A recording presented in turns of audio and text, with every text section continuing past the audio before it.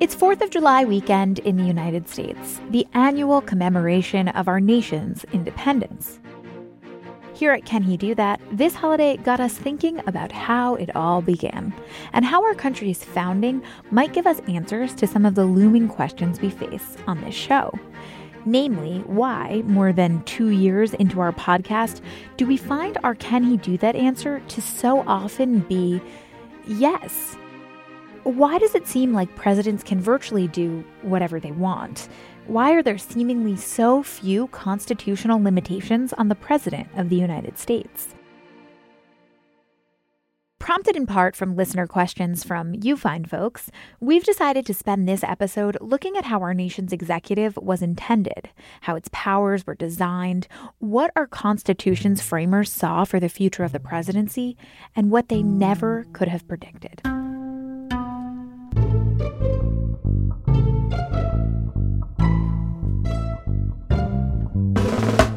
This is Can He Do That, a podcast that explores the powers and limitations of the American presidency.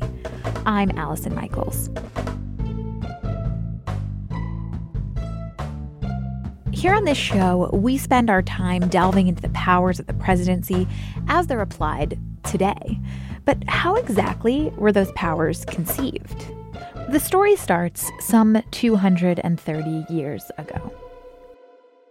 More than a decade after the Declaration of Independence is signed, in the summer of 1787, in the Pennsylvania State House, the Constitutional Convention is summoned to create a president with sufficient energy to achieve common purposes. Jeff Rosen is president and CEO of the National Constitution Center. He's also host of another podcast, We the People. He explained to me how the framers initially thought of the presidency as they began to deliberate the Constitution. The Articles of Confederation, an agreement among the states that served as our nation's first constitution, didn't have the president lead a separate branch of government. He merely presided over the Congress. And that setup wasn't quite working. The Confederate Congress was unable to raise money to support the war or to supply the common defense. So the framers are determined to create a president energetic enough to lead the nation, but also constrained enough not to be a king. And that was really the big debate. How should the president be elected? What should his powers be? And what should his relationship to Congress be? There was disagreement over how to solve the problems created by the Articles of Confederation. Deliberations around what our executive would look like really heated up. Alexander Hamilton wanted the equivalent of a king. He wanted a president who would serve for life. And it's a wonderful irony of both American history and theater history that Hamilton is kind of a rap star and considered a countercultural force because he was very supportive of a life-tenured president who would look a lot like the British king and was accused of being a secret monarchist. Others, like the anti-federalists, George Mason of Virginia and others, were determined to avoid a king. The whole point of the Constitution was to prevent the tyranny of King George and wanted a very constrained officer who looked more like the president of the Confederate Congress. The office that resulted was something of a compromise between those two visions. And that final result, our American presidency, emerged from some other big compromises in the details. First, they debated the Virginia Plan, which would have created a national executive with general authority to execute the laws and also would have had the power working with judges to veto and review laws passed by Congress unless Congress passed the law again. Ultimately, they compromised on a veto subject to two-thirds override. There was a really important debate about how to elect the president. At the National Constitution Center, we have the very first drafts of the Constitution written by James Wilson, the great framer from Pennsylvania. And an early draft, supported by Madison, would have allowed the president to be elected by the legislature. Wilson, who believed that we, the people of the United States, are sovereign, wanted direct election by the people. That compromise on how to choose our president was our Electoral College. Delegates had to vote 60 times before the Electoral College was chosen, and the idea there was that wise men, and they were all men, would choose the best candidates based on their personal knowledge of that person. The framers also came to compromise about the length of presidential terms. One early draft would have created a chief magistrate whose title shall be His Excellency and would have served for 6 years, but that was eventually whittled down to a 4-year term in the final days of the convention. And so, from all of these debates, how did we settle on a single executive, on the final version that ended up in our Constitution? Well, in Wilson's very earliest draft, there was always a single executive. It took place in Article 2 of the Constitution. The basic structure of the Constitution, with Congress first, then the presidency, then the judiciary, was present from the earliest drafts. It's really significant that the very first words of Wilson's first draft of the Constitution, the first time anyone ever put anything to paper, didn't say "we the people of the United States." It said "resolved that the government of the United States shall be composed of an executive, legislative, and judicial branch." So that separation of powers was up from the very beginning. It was the really important disputes over the details, in particular over the method of presidential election, how long the term should be, and exactly what the power should be, that really persisted throughout the convention. Can you elaborate a little bit on how the framers imagined that this position would work in practice? Did they think they were giving a person a lot of relatively unchecked power? Or did they imagine it as more of a figurehead job with all the power being held in the states? Kind of how did they actually see this executive working? They had in mind George Washington.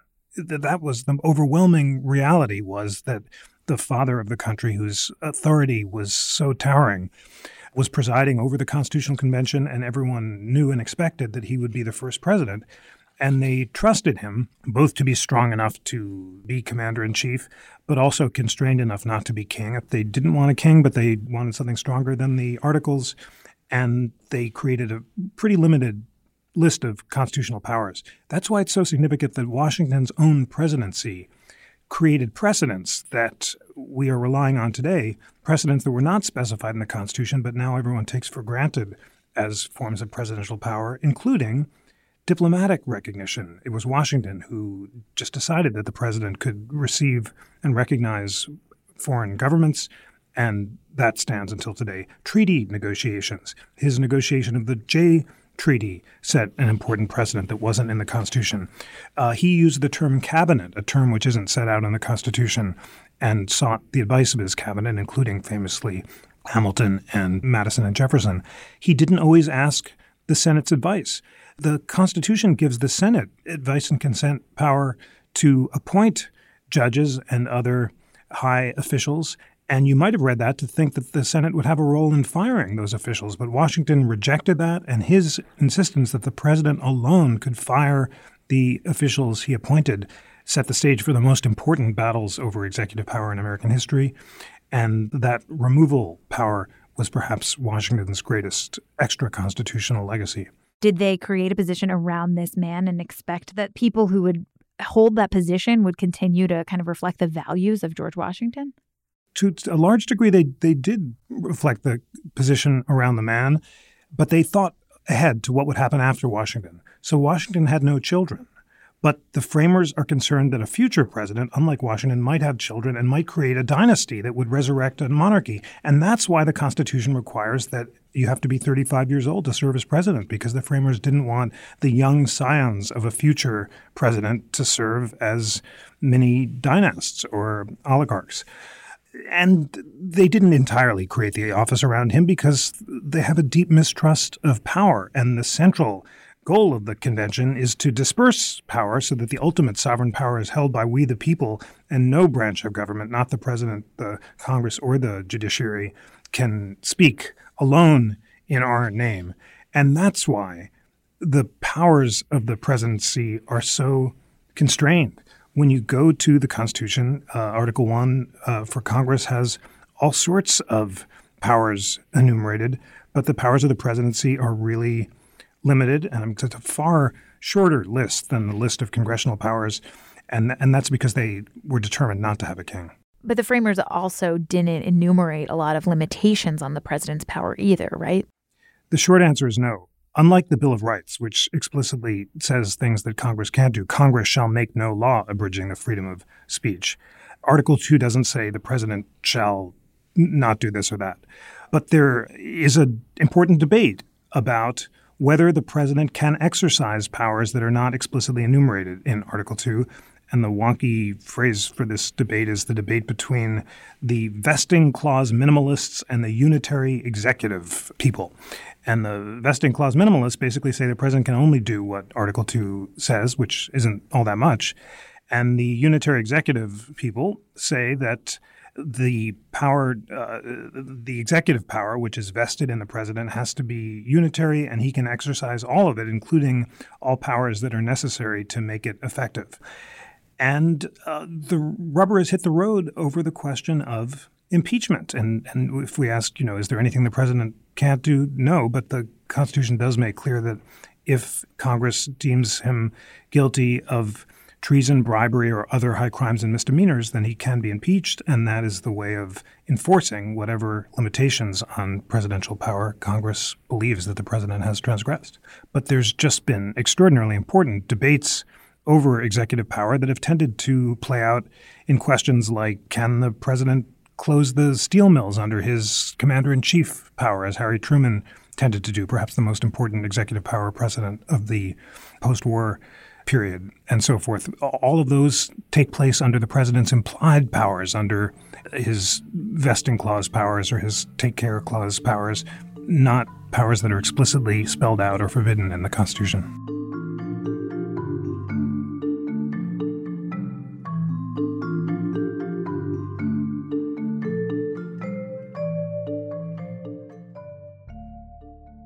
This podcast is sponsored by Monarch Money.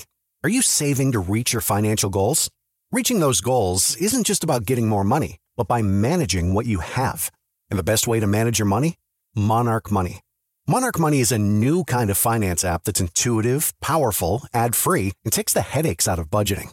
Try it free when you go to monarchmoney.com/podcast. Monarch puts all your accounts, investments, transactions, and finances at your fingertips. With a complete view of your finances, you'll gain insights on your spending and find new ways to save. Plus, Monarch lets you customize your dashboard, collaborate with your partner, set custom budgets and goals, and track your progress toward them. See why Mint users are turning to Monarch Money and loving it, and why the Wall Street Journal named Monarch Money the best budgeting app overall.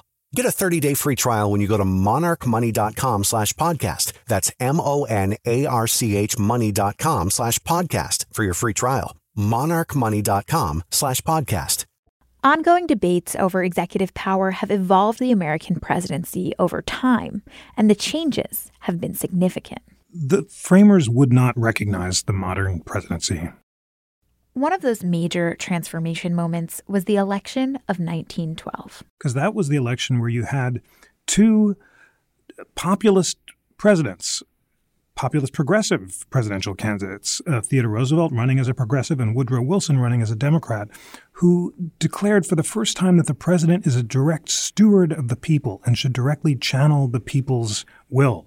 Wilson transformed the presidency by both insisting on its popular foundation and also beginning to create the modern administrative state. Agencies like the Federal Trade Commission and the central bank, the Federal Reserve, and began to concentrate power in executive agencies, as well as insisting that the president could act as a representative of the entire people and of his party in a unitary fashion. The transformation that started with Wilson would continue with our 32nd president. All of that really got ramped up by Franklin Roosevelt during the New Deal, who, with the help of the radio and the increased powers granted by Congress during the New Deal and then expanded further by World War II, created the post-New Deal regulatory state and changed the balance of executive and congressional power in ways that have not changed back since. And one of the key ways the office slowly transformed was through the increase of executive orders. It was Theodore Roosevelt who first began to govern by executive order. Washington had issued very few executive orders. The numbers of executive orders for each president in the 19th century had been under 10, essentially, until it jumped under Lincoln in the Civil War. But Roosevelt, Theodore, began to issue more than 100, and then the number jumped up even more dramatically under Franklin Roosevelt to many times that number, and then settled into its modern number, which is far greater than the framers anticipated. So the big debates we're having now, and this is not a partisan issue, from President George W. Bush to President Obama to President Trump, opponents of those presidents have objected that they're trying to circumvent congressional powers by governing by executive fiat rather than doing what the Constitution requires. And all of this dates back to the election of 1912, when really, for the first time, presidents began to see themselves as directly representing the people and acting unilaterally rather than acting as chief magistrates presiding over a congressionally led system. And as presidents have changed and shifted how they use their power, the Supreme Court has weighed in to establish the limits. Let's do a quick tour of significant cases. We can start with the Myers case in the 1920s involving whether the president has the power to fire an executive branch official on his own. And their Chief Justice Taft, himself a former president, established a really broad vision of the president's power to fire executive branch officials and overruled the Tenure in Office Act, which had been invoked to impeach Andrew Johnson right after the Civil War. The notorious Korematsu case, where President Franklin Roosevelt, by executive order, although one that was blessed by Congress, interned Japanese-American citizens. It's a case so disgraceful that the U.S. Supreme Court recently declared that it had been overruled by the judgment of history and formally overruled it. President Truman, during the Korean War, seizes the steel mills because he says that you need the steel to fight the war. And the Supreme Court says he can't do that under his commander-in-chief power because the president's power is at its highest ebb when it's explicitly authorized or blessed by Congress.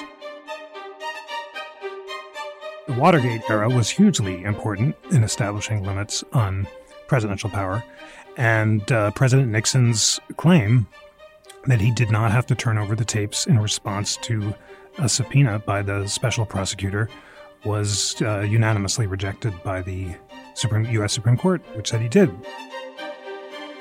And then again, as our country was engaged in a war on terror following the September 11th attacks, we saw more Supreme Court cases hinging on presidential authority. The Supreme Court blessed some broad expressions of presidential authority, most notoriously or famously the president's power to detain non-citizens abroad outside of American jurisdiction in the Boumediene case. But there were cases like the Hamdan and Hamdi cases where the court said, no, the president can't indefinitely detain suspected enemy combatants without any process or court set up by Congress. Congress responded by creating some of the courts the Supreme Court asked for. So you can say it's been an ebb and flow, and the Supreme Court has not been a rubber stamp to all claimed exercises of presidential authority. But overall, all this has led to a vastly expanded constitutional presidency.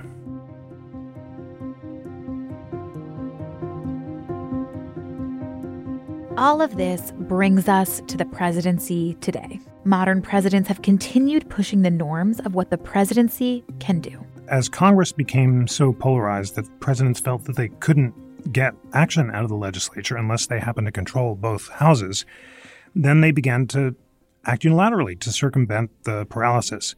And President Obama famously campaigned against President George W. Bush's use of executive orders and said, I'm not going to do that. And then he did. And his justification was, I had to because Congress wouldn't act. And President Trump has done precisely the same thing, even though he, too, had criticized President Obama for doing exactly what he did. So we've had two recent presidents who've criticized their predecessors for using executive orders and then have done it anyway. So Trump, the show is dedicated to sort of the moments that seem like presidential powers limitations are being pushed. Are there specific moments where you, as an expert in the Constitution, have questioned whether his use of executive power was seemingly pushing against a reasonable interpretation of the executive role? Well, we've had some important executive power legal disputes under President Trump. The first was the travel ban, and the Supreme Court, by a 5-4 vote, upheld the latest version of President Trump's travel ban, suggesting that whether you agree with the decision or not, it wasn't completely beyond the pale of plausible constitutional arguments. On the other hand, the president's decision to build the wall, despite Congress's refusal to fund it, is working its way up through the courts. I suppose the most aggressive exertions of presidential power are the president's statements and tweets. We will fight all the subpoenas. The idea that he will threaten not to respond to any subpoenas for material on his own or prevent his aide from responding to subpoenas by Congress or courts is a sweeping claim, and at least so far, no courts have blessed such sweeping claims. The Nixon court explicitly rejected that, and the U.S. Supreme Court hasn't yet heard such a case. If so, the different subpoena cases will turn on both whether the subpoenas are issued by courts or Congress, and also on the facts.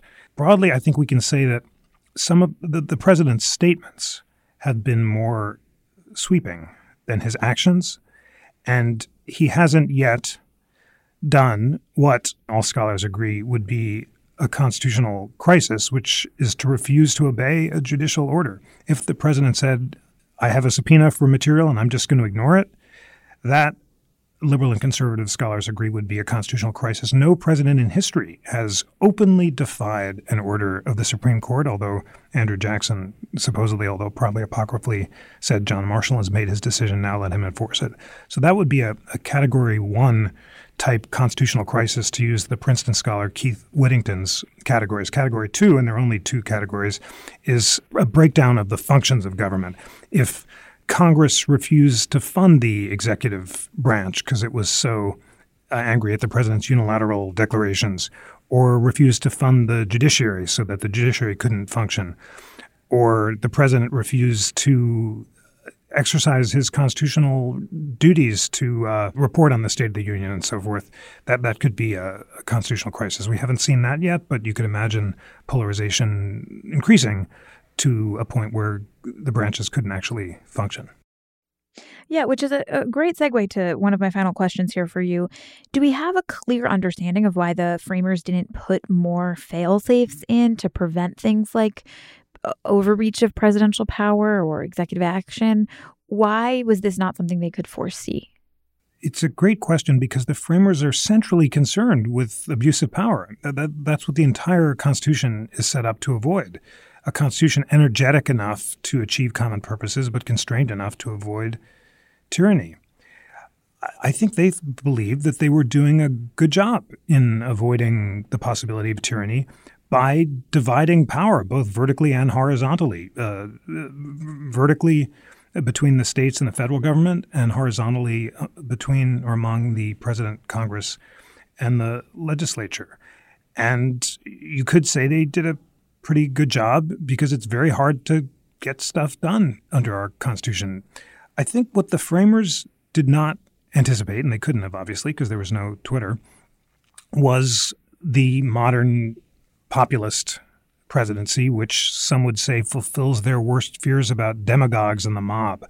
They were so concerned about the rule of passion rather than reason. They said in any large assembly of any character composed, passion never fails to wrest the scepter from reason. So they couldn't have anticipated, first of all, the claims by presidents like Wilson and Franklin Roosevelt that the president should directly channel the people's will, or the rise of new communications technology, in particular the radio under FDR, and then most recently social media, which allows the presidents to communicate directly with the people. The idea of a tweeting president would have been a Madisonian nightmare, and that's not a statement about our current president, because President Obama was the first tweeting president. But Madison in Federalist 10 says there should be no direct communication between representatives and the people, because that can inflame popular passions. Instead, we need sober-minded representatives and a constrained chief magistrate to allow reason to prevail. So I think you can say that they did a good job designing a system that divided and separated power and created speed bumps and roadblocks to prevent hasty decisions. But really fast mass technology is something they didn't count on, and arguably that's posing a fundamental challenge to their vision of the constrained presidency. All right. Well, Jeff, the last thing I just want to get your thoughts on. We are about 2.5 years into this show. Every week we ask a different "Can he do that?" question. And largely the answer, a lot of our listeners basically question, why is the answer always yes? Presidential power seems to not have that many limitations in the modern era. What is your answer to kind of why does it always seem like yes, or the answer is yes until the courts stop him? The reason presidents can push the boundaries until the courts stop them is because they generally act with popular support, or at least the support of mobilized minorities. When presidents overreach in ways that the public doesn't like, then Congress does react. Remember the court packing battle of the 1930s when Franklin Roosevelt tried to pack the court in his own party. The Democrats in Congress, having just won an overwhelming majority in the 36th election, said he can't do that because people didn't like the idea of politicizing the courts in that way. So at the most important moments in American constitutional history, the moments we think of as constitutional crises, like the Civil War and the New Deal, there have been times when presidents have tried to overreach, and Congress has said he can't do that. The Reconstruction Congress impeached Andrew Johnson because they believed he was thwarting Reconstruction and almost succeeded in removing him from office. The Democratic Congress checked FDR. If a president today, President Trump or any other president, were to act in a way that fundamentally threatened the understandings of a majority of the country, Congress would say he can't do that. Even this Congress has said he can't reallocate money to build the wall. And this Congress was on the verge of preventing the president from raising tariffs on Mexico, not by veto-proof majorities, but they were trying to exercise their power. The truth is you need an overwhelming opposition to the president in Congress, namely a veto-proof majority, in order for Congress to stop the president. But it's heartening to see that at these great thresholds in American history, Congress has exercised its own constitutional responsibilities to check the president.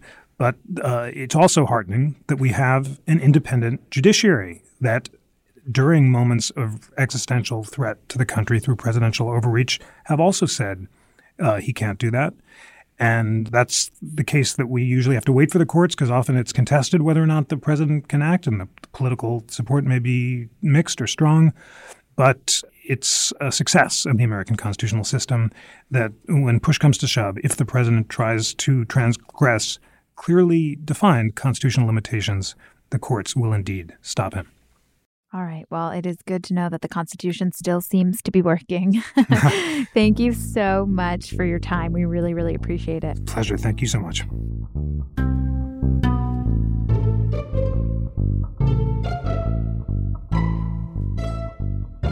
This has been another episode of Can He Do That? For more information about the United States Constitution, including a look at early drafts and an interactive experience, visit constitutioncenter.org. And if you prefer an audio experience, check out the Washington Post's Constitutional Podcast, hosted by our very own Lillian Cunningham, that explores the history of the U.S. Constitution, how it was framed, and how it's been reshaped today. Can He Do That is a team effort here at the Post. It's produced by the unstoppable Carol Alderman, with design help from Kat Rudell-Brooks, logo art from Loren Bolio, and theme music by Ted Muldoon. Happy 4th of July!